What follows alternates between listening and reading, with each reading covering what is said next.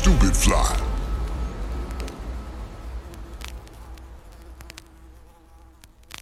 They ran into Jam Master Jay and he heard that shit. Because it was a demo, like, I don't know, 10, 20, whatever, odd songs. And when he came across Stick and Move, he's like, yo, this is the shit I'm talking about right here. Yo, give me 10 of these. Matter of fact, who's the nigga on the song with the deep voice? He's like, oh, that's my cousin. He just did that song with me. He ain't even in the group. He said, no, he's in the group or ain't no group. Here it comes. Here it comes. You're listening to Fresh Era, where we tell stories of the legends from the golden era of hip-hop. Each episode, we bring you stories from the pioneers themselves as we dive deep into their lives, their struggles, and what it was like to be a part of the most popular form of music before it was mainstream. I'm your host, Craig Smith. There's a strange phenomenon that occurs when you listen to an artist and think, I wonder if they're like that in person. And when you get a chance to meet that artist, they let you down. Everyone's human. But these mythical figures we hear on these records seem otherworldly. Sometimes that's not who they are in real life, but sometimes they don't disappoint. That's the case today as we bring you the story of Sticky Fingaz. He's a rapper, writer, actor, and personality that made himself a mainstay in our culture as a hardcore, abrasive lyricist, as a member of the platinum-selling rap group Onyx, his roles in films like Next Friday, starring as Blade, and my favorite, as a hard-to-beat character in the video game Def Jam Fight for New York. But Sticky Fingaz' story in hip-hop isn't what you would expect. His rise to fame and success in pop culture wasn't something he saw coming. But when he saw it, he took no prisoners. Sticky Fingaz was born Kirk Jones, but my mother calls me Sticky, sometimes Sticky Fingaz. And he was born in 1973 at Kings County Hospital in Brooklyn, where he grew up. Sirens, cars, you hear the winds, the leaves rustling in the wind. Right here, that's if you're outside. You might be inside, you hear television, whatever's on TV. My very first memory probably was just me riding my bike. I remember like being by my body, riding my bike down the street. I'm like 5 years old, and then I seen the picture that was taken from like the third floor balcony looking at me. You know, I grew up in my mother's single household with just her, and then eventually my little sister. My mother used to work at Ford. You know, she was like on the assembly line or some shit like that. It's ill because it would be like nighttime when she would come home, right? And I'm in the crib and I could hear her car pull up. I kid you not, fucking 120 seconds later, she'd be walking in the house. In between school and time with his mom, you could find him all over the neighborhood with his friends. We used to run wild. We used to play manhunt all through the block, through the alleyways. We used to tear up Brooklyn College. I lived right around the corner from Brooklyn College. We used to make the security guards chase us. First of all, just your presence alone, when you're fucking whatever age I was, I forget, 9, 10, whatever, in Brooklyn College, wilding out, you ain't supposed to be there. It's the college, you're a kid. You know, we used to go to the field. They had the sandbox. That's how I learned how to do gymnastics and flip. We used to play tag on the bleachers, underneath the bleachers. They got all the bars and the scaffolding and shit. We used to play tag through there. And I was an expert. Jump from this ball, swing it, would never get caught. One time it's a bar that goes horizontal, and I jump around, I run around the benches, somebody's hot on my tail. So I'm like, if I can make it to the bars, I'm out of here. So the horizontal bar is coming up, I'm running. I duck to go under the bar, I'm going mad fast. I come up too quick. Bah! Head hit the bar, I'm laid out on the floor. All I see is my homeboy over the top of me. He goes, "You it." Even with injuries and potential trouble, this time for Sticky Fingaz was full of memories and lessons that would shape his future. Back at home, his mom was providing the soundtrack for his childhood. You know, the OJs and... She used to be my girl. The Donny Hathaways and all the oldies but goodies, the Al Greens, James Browns. Need to get got to get the bread. And then here comes hip-hop. I was always the youngest dude in my crew, you know, so hip-hop really started for me with Run DMC. Roll to the rock to the road. DMC's never devastated right control. KRS-One. Hey, listen to my 9mm go bang. That was my beginning of hip-hop, you know. First, I fell in love with it, you know, listening to it, dancing to it. Yeah, and then I wanted to DJ. So I asked my mother for some turntables. I wanted the Technique 1200s with the swivel arm. She got me the ones with the straight arm. Don't matter, I still made it work. I was scratching. And all of this was just for the love of hip-hop. He didn't think about it as an opportunity to start a career. He was just a kid who loved hip-hop culture and music, but he had one more trick up his sleeve with hip-hop that would set him on his journey. I used to be able to say everybody's rhyme better than they could say it. And I would know every person, their name, this, that, and other. There was nothing I didn't know. I was a hip-hop historian. He also had an artist mindset that came in handy when approaching hip-hop. Like I used to go to art school. And one of the attributes to make you an ill artist is tracing. You know, you got the picture right there, put a thin sheet of white paper above it, and you start tracing it. After tracing is to not trace and to look at the picture and then copy it and draw it freehand, you know? And then the third stage is just to create your own picture with no picture to look at. You're looking at the picture inside your head.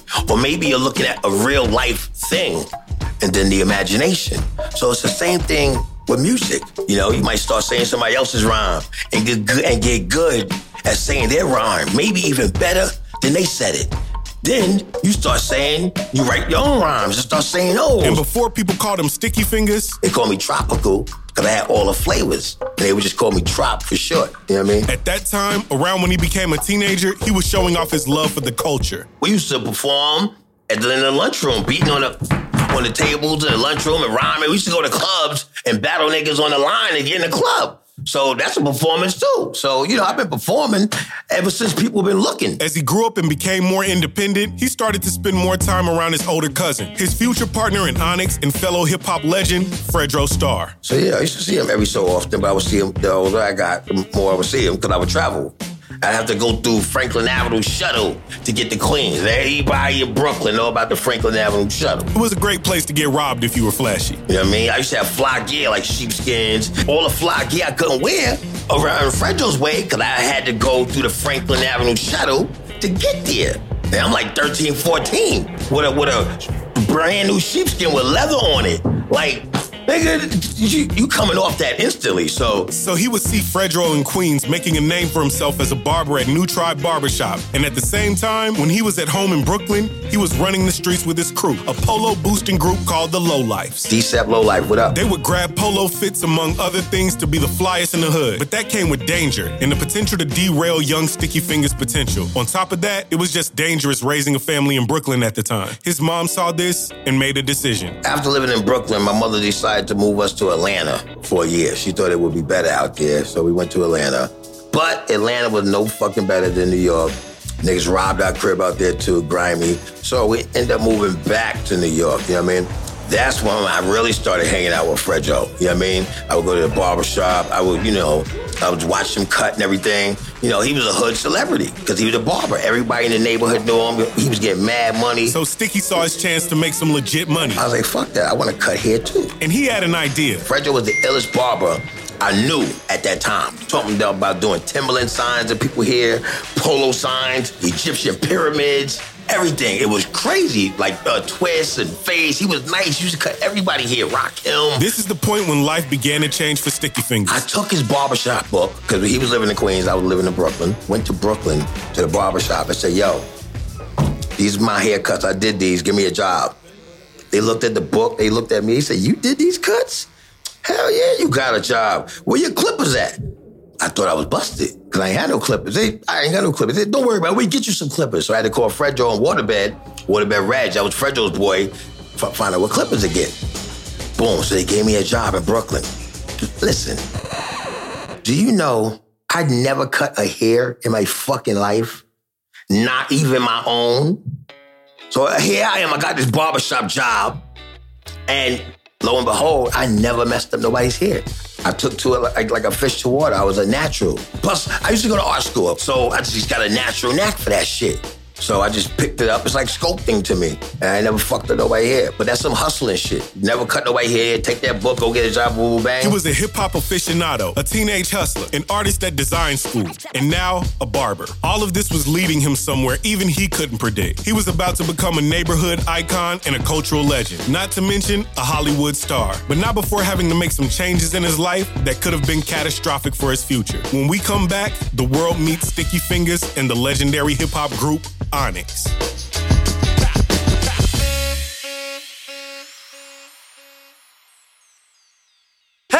This is Son Dobe from Funk Dobiest. Thanks for tuning in to Fresh Era. Did you know that these guys over at Stupid Fly are doing this strictly out of the love for 90s hip-hop culture? If you like what you hear, please do me a favor. Go to stupid-fly.com and pick up some merch to show your support. Then follow them on Instagram and Facebook at Stupid Fly Media.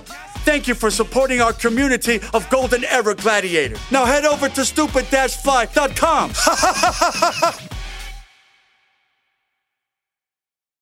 Okay, it's time to commit. 2024 is the year for prioritizing yourself.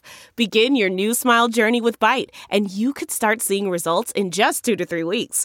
Just order your at-home impression kit today for only $14.95 at Byte.com. Byte Clear aligners are doctor-directed and delivered to your door. Treatment costs thousands less than braces. Plus, they offer financing options, accept eligible insurance, and you can pay with your HSA FSA. Get 80% off your impression kit when you use code WONDERY at Byte.com. That's BYTE.com. Start your confidence journey today with Byte. The comfort of your favorite seat is now your comfy car-selling command center, thanks to Carvana. It doesn't get any better than this. Your favorite seat's the best spot in the house. Make it even better by entering your license plate or VIN and getting a real offer in minutes. There really is no place like home. And speaking of home, Carvana will pick up your car from yours after you finalize your offer. Visit Carvana.com or download the app and sell your car from your comfy place. Sticky Fingers at this point in his young life had already discovered who he was and grew up pretty independent. He was already cutting hair at a barbershop in Brooklyn when he was still in high school and going deeper into his hobbies as a DJ and rapper. All of this was going on in Brooklyn and Queens with his cousin Fredro. That wasn't something he was willing to give up, especially when his mother decided to move their family across state lines to New Jersey. Young Sticky Fingers, who was still going by Tropical, wasn't having it. He wanted to leave and do his own thing. I went to school in Manhattan, was cutting hair in Brooklyn, and hung out in Queens. So far West Bubblefuck Jersey, where she moved to, didn't fit in my plans. And every time I would try to come home, I would miss the bus. I have to take an expensive cab because the bus would stop at a certain time. So I was like, you know what? I'm just leaving. And she wouldn't let me leave. So I was like, you know what? You let me leave, and we have a great relationship, or I'm going to run away. You never going to see me again. With that, he moved out with his mother's blessing. He took his gear, his talent, and his new gig. And I went to the barbershop that Fredro was working at in Queens called New Tribe. It was a big shop on Jamaica Avenue. In that New Tribe, Sticky's cousin Fredro Starr's rap career was already in full effect. Fredro's group, which included Big DS and Sonny Caesar, who you'll hear referred to as Son C, was active. They were serious. They were called Onyx. Sticky got to Queens and saw what was going on, but I wasn't trying to be a rapper. I was working in a barbershop. I used to cut school to cut hair. You know, I was just rapping, and I was nice, but I was just content with just cutting hair, making that money, and going to school and fucking these hoes. But the more he hung out with Onyx, the more impact they had on each other. For Sticky, at the time known as Tropical, Onyx contributed a name change. See, Tropical, I gave myself that name. Sticky Fingers, they gave me that name. I don't know why they want to call me Sticky Fingers. Son C gave me that name. I don't know why. I'm an honest motherfucker. Fredro, Son C, and Big DS, they were actively looking for record deals. They had a record deal with Profile, a single deal, with a song called We Do It Like This. Moving, people all enjoying, jumping around. A country sound that'll make you get down. And we do it like this. And we do it like this. And we do it like this. And we do it like this. You know what I mean? And I love the song. I love the beat. Red Alert played it. But apparently he only played like the beat or some shit. He said he ain't like the vocals. That's what he told Fredro. We should beat his ass. Nah. You know what I mean? Made us go harder. But, you know, they were currently shopping for a new deal. That's when Onyx ran into one of the godfathers of modern hip-hop, the incomparable J-A-Y, all the letters of his name. Jam Master J. Jam Master J. In Jones Beach, you know, it was like bumper-to-bumper traffic. So you couldn't go nowhere. They look over, but it's to their left, and Jay's right there in the van. Like, oh, shit, what up, Jay? Ooh, yo, you want to smoke? So they got in the van with Jay, rolled up a blunt, was rapping, exchanged numbers, and, you know, went about their way. And then like a year later, they kept in contact. And in that time, Jam Master Jay had started to put out his own artists under his label, JMJ Records. And then what happened was, two of the members of Onyx got stranded out of state, you know, Son C and Big DS, while they were shopping to deal with Jam Master Jay. And And their manager, Jeff Harris, at the time was like, yo, Jay said he wants to hear more songs. Son C, but he has to string us somewhere. We don't want to lose this opportunity. Fredro, you and your cousin, Sticky, go to the studio, make something. So we went to the studio. We made a song called Stick and Move. Stick and move, stick and move. Single-handed me and Mickey Billy took a trip to London, picked up some cheap ass up away. Yo, what else we need? Nothing. Now we on the E train back in our chain. Oops, since I stopped, the 40 deuce get loose. And that's the song that fucking piqued Jay's interest, you know? He heard that shit, because it was a demo, like, I don't know, 10, 20, whatever, odd songs. And when he came across Stick and Move, he's like, yo, this is the shit I'm talking about right here. Yo, give me 10 of these. Matter of fact, who's the nigga on the song with the deep voice? He's like, oh, that's my cousin. He just did that song with me. He ain't even in the group. He said, no, he's in the group or ain't no group. And just like that, Sticky Fingers was a member of a rap group with a record deal. Yeah, it was like 91. And I actually signed a deal illegally because I was 17 years old. So I signed as a minor because what had happened was I ran away from home when I was 15. What happens next is we jumped into the whirlwind. They jumped straight into recording and performing shows with JMJ Records. And there was a learning curve. Their first gig... It was like Boston somewhere. Jam Master Jay set up a show on like some rec center. It was me, Onyx, you know. And that was like our first show. We was dissing the audience. Like, fuck y'all. And Jay was like, yo, what y'all doing? You gotta have the audience on your side, not dissing them and shit. We was like, oh, all right, well, you know. They were receiving an elite hip-hop education under the tutelage of one of hip-hop's biggest icons in Jam Master Jay. This was another level of activity on top of everything he was already doing. And being able to leave home afforded him this opportunity. But this wasn't the only education he signed up for. When he left his mother's house, she agreed under one condition. See, her one thing was, all right, cool. You want to run away? You want to leave? Cool. You think you're a man? Go do your thing. Only one condition I have is finish school. So I said, all right, bet. I'm a man of my word. So I finished school. But what happened was I had to go to summer school, right? But then I got kicked out of summer school for missing too many days for short attendance. So I was like, fuck. So what I did was Onyx's manager, Jeff Harris, I said, oh, you, Jeff, that's what you got to do. You got to come to my school with me, and you got to act like you my father. Because they trying to kick me out of summer school, and I'm trying to go to school a whole nother year. So Jeff Harris came to my school with me, act like he was my pops, got me back in summer school. So I graduated summer school, and I did what I told my mother I was going to do. Hustler comment shit, you know what I mean? Listen, my very first job I had where I get a paycheck per se was at McDonald's. I was 14 years old, okay? You had to be 16 to work at McDonald's. My mother showed me how to forge my birth certificate, you know? So I forged my birth certificate, made myself 16, and I was working at McDonald's at 14. Nigga that take no for an answer, get told no. I mean, yeah, I've been told no, but it was more like, no! This had taken him where he wanted to go. And as rap became his mission, he had one goal. Only thing I wanted was this. I just wanted to be the illest. You know what I mean? I ain't give a fuck about being rich or the money. I didn't give a fuck about being famous, I just want the body, everybody, everything moving. And he was gonna need this mindset because this was their first and potentially their only shot at making it big. Right, when we got the deal with Jam Master Jay, they didn't give us an album deal. They gave us a single deal for one song. Then we did that song, Throw Your Guns. Throw your guns in the air and fuck like you just don't care. I hate your fucking guts and I hope that you die. Sticky Fingers, your name in my life is a lie. So I'm having a bad day, so stay out of my way. And with the pistol back and people say you better obey. And you want to get what I went. We want y'all to throw your guns in the air. Throw your guns in the air. I ain't telling you to shoot nobody. I'm telling you to get energized. When you throw your guns in the air, you buck. And they was loving it. It was killing shit, you know? So they said, you know what? Let's get these guys an EP deal.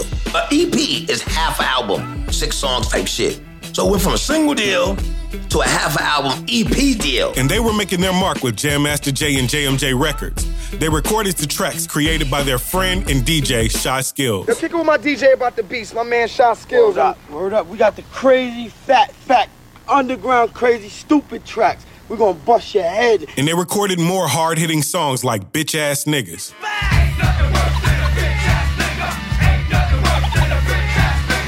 Back, motherfuckers, the Onyx is here. My name is Sticky Fingers, I'm the nigga in your nightmare. Forget the crowd cheers, I live on fears, it's the beast in me. Then we did those songs. Say, yo, this shit is insane. Fuck it, give them the album deal. So it started from a single deal to an EP deal to an LP deal. And that's how the shit was made. And then Slam was the last song that we created on that Monstrosity. Monstrosity is right. The song Slam was a banger. But wait, before we get there, we need to take a break. When we come back, Onyx goes to the stratosphere with their second single, Slam, and their debut album. Then, the fights, the fame, they traveled the world, and Sticky Fingers literally decides to throw his gun in the air on stage at an award show. We'll be right back.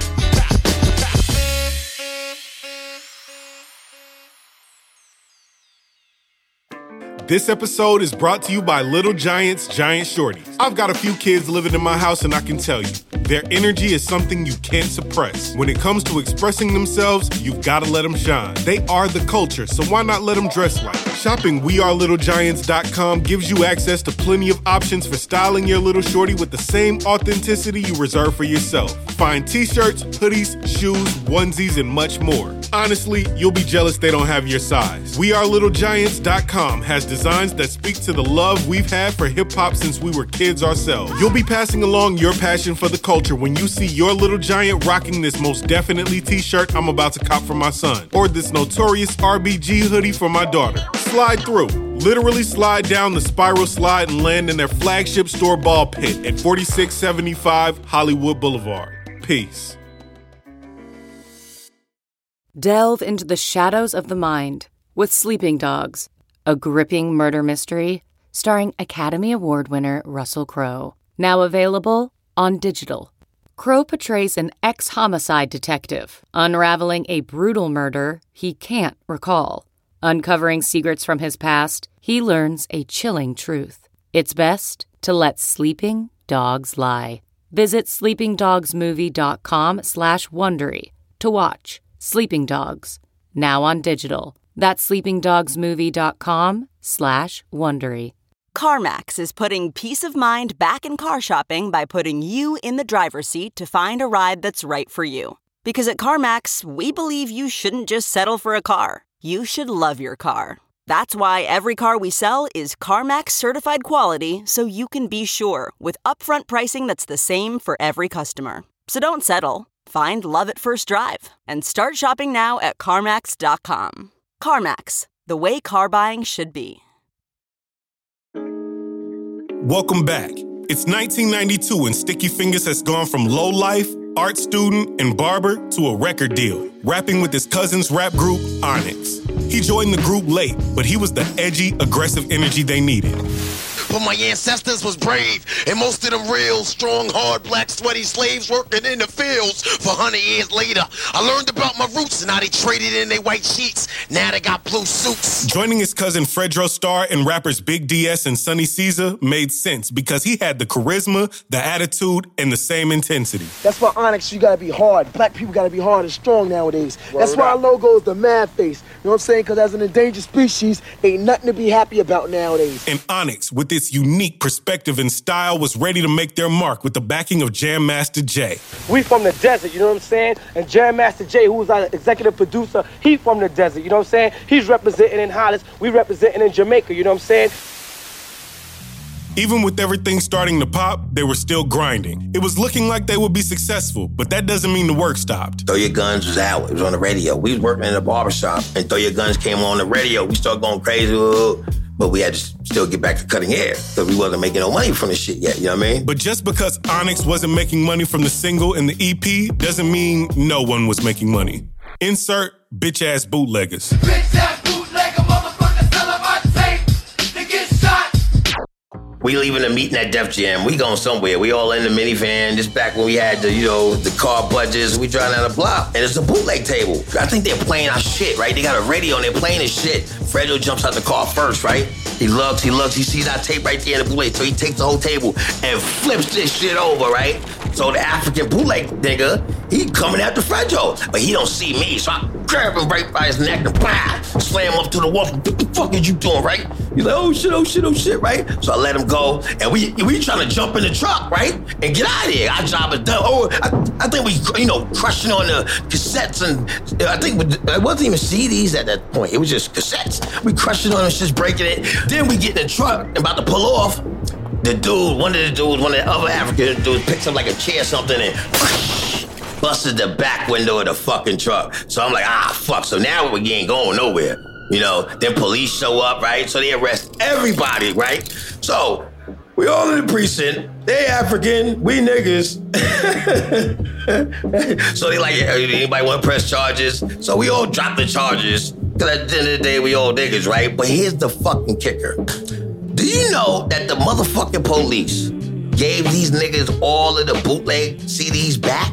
I'm like, but that's my shit, that's bootleg. That's why we in this predicament in the first place. They were in demand from their first single, Throw Your Guns, which received heavy support at radio, TV, and with bootleggers far and wide. This allowed them to hit the ground with force when they released their debut album. The name of our album is called Back the Up. You heard them, Back the Fuck Up. It was released in March of 1993 and received rave reviews from every music publication that featured it. And the record label was like, yo, we need another single that's just as energetic as Throw Your Guns, but maybe a little bit more radio friendly. So we went to the studio. Just like they say, in 7 days, God created the heavens and the earth. Well, in 7 days, Onyx created the rhythm in the verse. It was intentional. We found the beat for Slam. Shy Skills had taken the bass line from Rich Kind of Poverty by Sam and Dave. Times have been bad. And they verbally interpolated a song called The Champ by the Mohawks.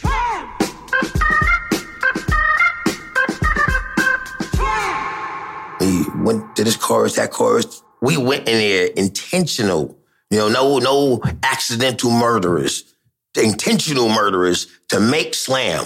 As a matter of fact, Slam, that's the name of our second single.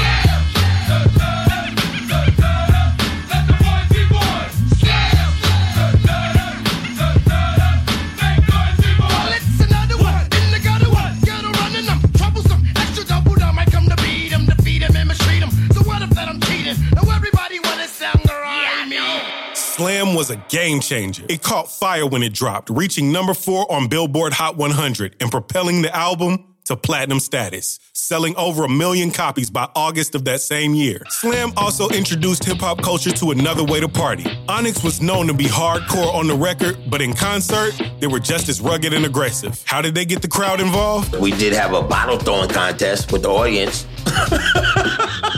Being so went crazy and there's somebody start throwing bottles, so we start throwing bottles back, and it was a bottle throwing contest. They also adopted moshing.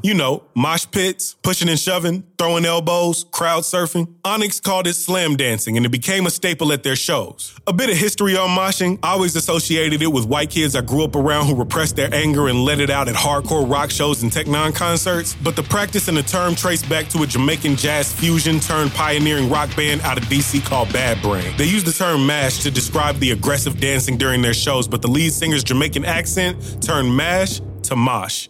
Anyway. Actually, I didn't even like Slam that much because I was on that dark, fucking hard, miserable shit. You know what I mean? And Slam was kind of bright and a little bit more radio friendly per se, but it still had that energy. So it wasn't my favorite song, but I knew Slam was going to go. And it's not just Slam. It's everything that encompassed us. We had a whole Flip City, our own universe. Everything, even the word, the title of the album, Back the Fuck Up, we spelled it the way we spelled it. Everything we wrote, we spelled in our own spelling. We all had the bald heads, the camouflage. We was Godfathered in by Jam Master Jay, the slam dancing, the screaming. Onyx, our logo. We got the illest logo in the game. It was a whole thing around us. Niggas go to the barbershop, be like, yo, let me get an Onyx. We changed the face of hip-hop, of music, of everything. At that point in time, we would come, when we would leave the crib to go to a show, there's like 100 of us. I'm talking like 20 cars. And when we used to travel, everybody got their hazards on so nobody get lost. 20 cars, every seat filled up. We used to go to clubs so deep. Like, we turned New York City, the whole East Coast, the whole world upside down, my nigga. And Sticky Fingers was starting to understand his influence at scale. We were performing, it was like I forget what tour it was. We were in New York. From Hollis, Queens, on the JMJ label, y'all, Onyx. And we performed. I said, yo, all the bitch-ass niggas, get the fuck out of here. All go to the back. And all the live niggas to the middle. All the live niggas come to the front of the stage. And I seen the whole crowd move. I said, oh, shit. Did I do that? That shit scared the shit out of me for a second because I didn't know I had that power. Then I had to get back and track because now it's time to perform. They were seeing their impact everywhere, on the road in places as far as Japan and Russia to their hometown of New York City. As the hype around the album continued and Onyx kept working, the group was changing. In 1994, Onyx and group member Big DS decided to part ways. He's a founder of Onyx. He started Onyx. Him and Fredro started fucking Onyx. You know what I'm saying? So we an army, man. We troops. We don't leave nobody behind. All right? If his game ain't A1, we're gonna try to carry him for as long as possible. You know what I mean? Without getting ourselves killed. So that's what we was doing. Like, you know, you do the intro, you do the outro, whatever, like, you know, get in where you fit in. Like, you know? I think he lost the ability to know what was ill and what was not ill, because he used to be one of the illest niggas, real talk. And then he was, you know, something happened. And that's why he bowed out the group. While all of this was happening, another opportunity to shake up the culture arrived in the form of a rock group called Biohazard. Yeah, and we ain't like that shit either. I ain't want to do no rock shit. I just wanted to keep it all the way hood. But Leo Cohen insisted that we meet with Biohazard, and we met with Biohazard, and they were some cool-ass motherfuckers. They was like the White Onyx type shit. The idea was to collaborate with Biohazard on a remix to Onyx hit song Slam, and they did. B-boy, standing in my B-boy stance, hurry up and give me the microphone before I bust on my pants. The mad author of anguish, my language polluted. Onyx is heavyweight, and still undisputed. That might have made us go double platinum. And it was a great idea to do a Slam remix with them. And then we went on to do the Judgment Night soundtrack with them. Judgment Night. You coming? Hip-hop and rock and roll, the whole entire soundtrack, you know. And we said, yeah, man, in fact, we gonna name our song Judgment Night. We taking the lead track.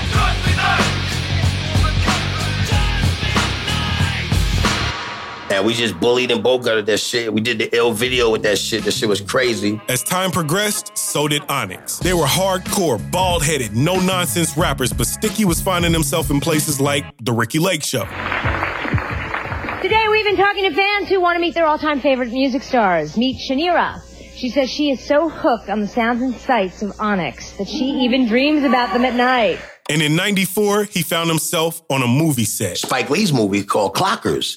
I played Scientific, you know? Speech, he a bitch-ass nigga, man. But how the fuck this thing gonna say Chuck D the hardest rapper? And nigga ain't ever shot nobody, motherfucker. Yo, Stan, man, you gotta be hard nowadays. Come on, first of all, I always heard these horror stories about Spike Lee. Like, oh my God, he's fucking insane to work with. Spike Lee it was incredible working for Spike Lee. He called me a thespian. A thespian? I had to go look it up. They won a Soul Train Music Award and made it to the first ever Source Awards. But things didn't go according to plan. We got nominated for like 10 awards and shit, and they ain't giving us not one award. You know what I'm saying? I was feeling a certain kind of way. And when they hit the stage to perform their song, Throw Your Guns, Sticky Fingers did just that. This next piece of audio is exactly what you think it is. There are no added sound effects. Hey, yo, when we got real niggas in here, then throw your fucking guns in the air. Listen, I don't think it even happened. I think it was a figment of everybody's imagination. So yeah, that happened. Now, while he was honing his skills as an actor, the group was still working. We grew. You know, we bought our own equipment. We bought SP-1200s and Akai 900s and Akai 950s, and we started making our own beats and shit, you know what I mean? And then we started drifting apart a little bit from JMJ, you know, business-wise. And, you know, and we were on tour for a long fucking time. That's why it took a long time for the next album to come. We was doing shows. We wasn't in the studio. So finally, when we got in the studio and we got in our zone, Last Days was born. These the last days. 32 shots of Asserted the class, you heard it for blacks. The murder who got convertible drops. Living life on the edge of dangerous. Way of living, never giving a shit. Cause we living in it. The song Last Days was released in 1995, just ahead of Onyx's sophomore album, All We Got Is Us. It was released in the fall and immediately saw success, debuting at number 22 on the U.S. Billboard Top 200 and number 2 on the top R&B hip-hop chart. Like it or not, Onyx was here to stay, and Sticky Fingers was headed to the moon. In the years since the release of All We Got Is Us, Onyx released 9 more studio albums, and Sticky Fingers has had a monumental acting career, with roles in over 40 films and upwards of 30 TV shows, including The Vampire Slayer, Blade. All of this, and to this day, he's never sold out or become someone else. Our songs is throw your guns and bitch-ass niggas. And me and Jack, the black vagina finder, sucked in the next nigga dick. And you know what I mean? So we ain't crossed over shit. People crossed over to us. It came to us. You know, you go to our shows, man. Some of our shows, we the only black dudes in the whole fucking building. Some people come to me like, yo, man, Sticky, yo, man.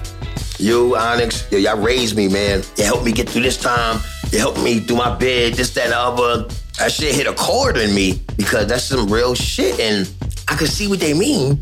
But, you know, if I come across another artist that might have did the same for me, that's just the illest shit in the world to me, you know?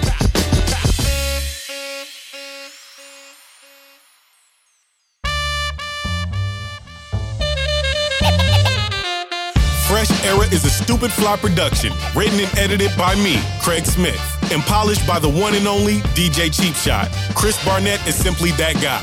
Music by The Math Club. Sean Berman is our mix engineer. Be sure to leave us a review on Apple Podcasts or Google Podcasts. Follow this show on Instagram at Fresh Era Podcast. And check out our website, stupid-fly.com, where you can find a host of Stupid Fly merchandise. Thanks for tuning in, and we'll see you on the next episode of Fresh Era.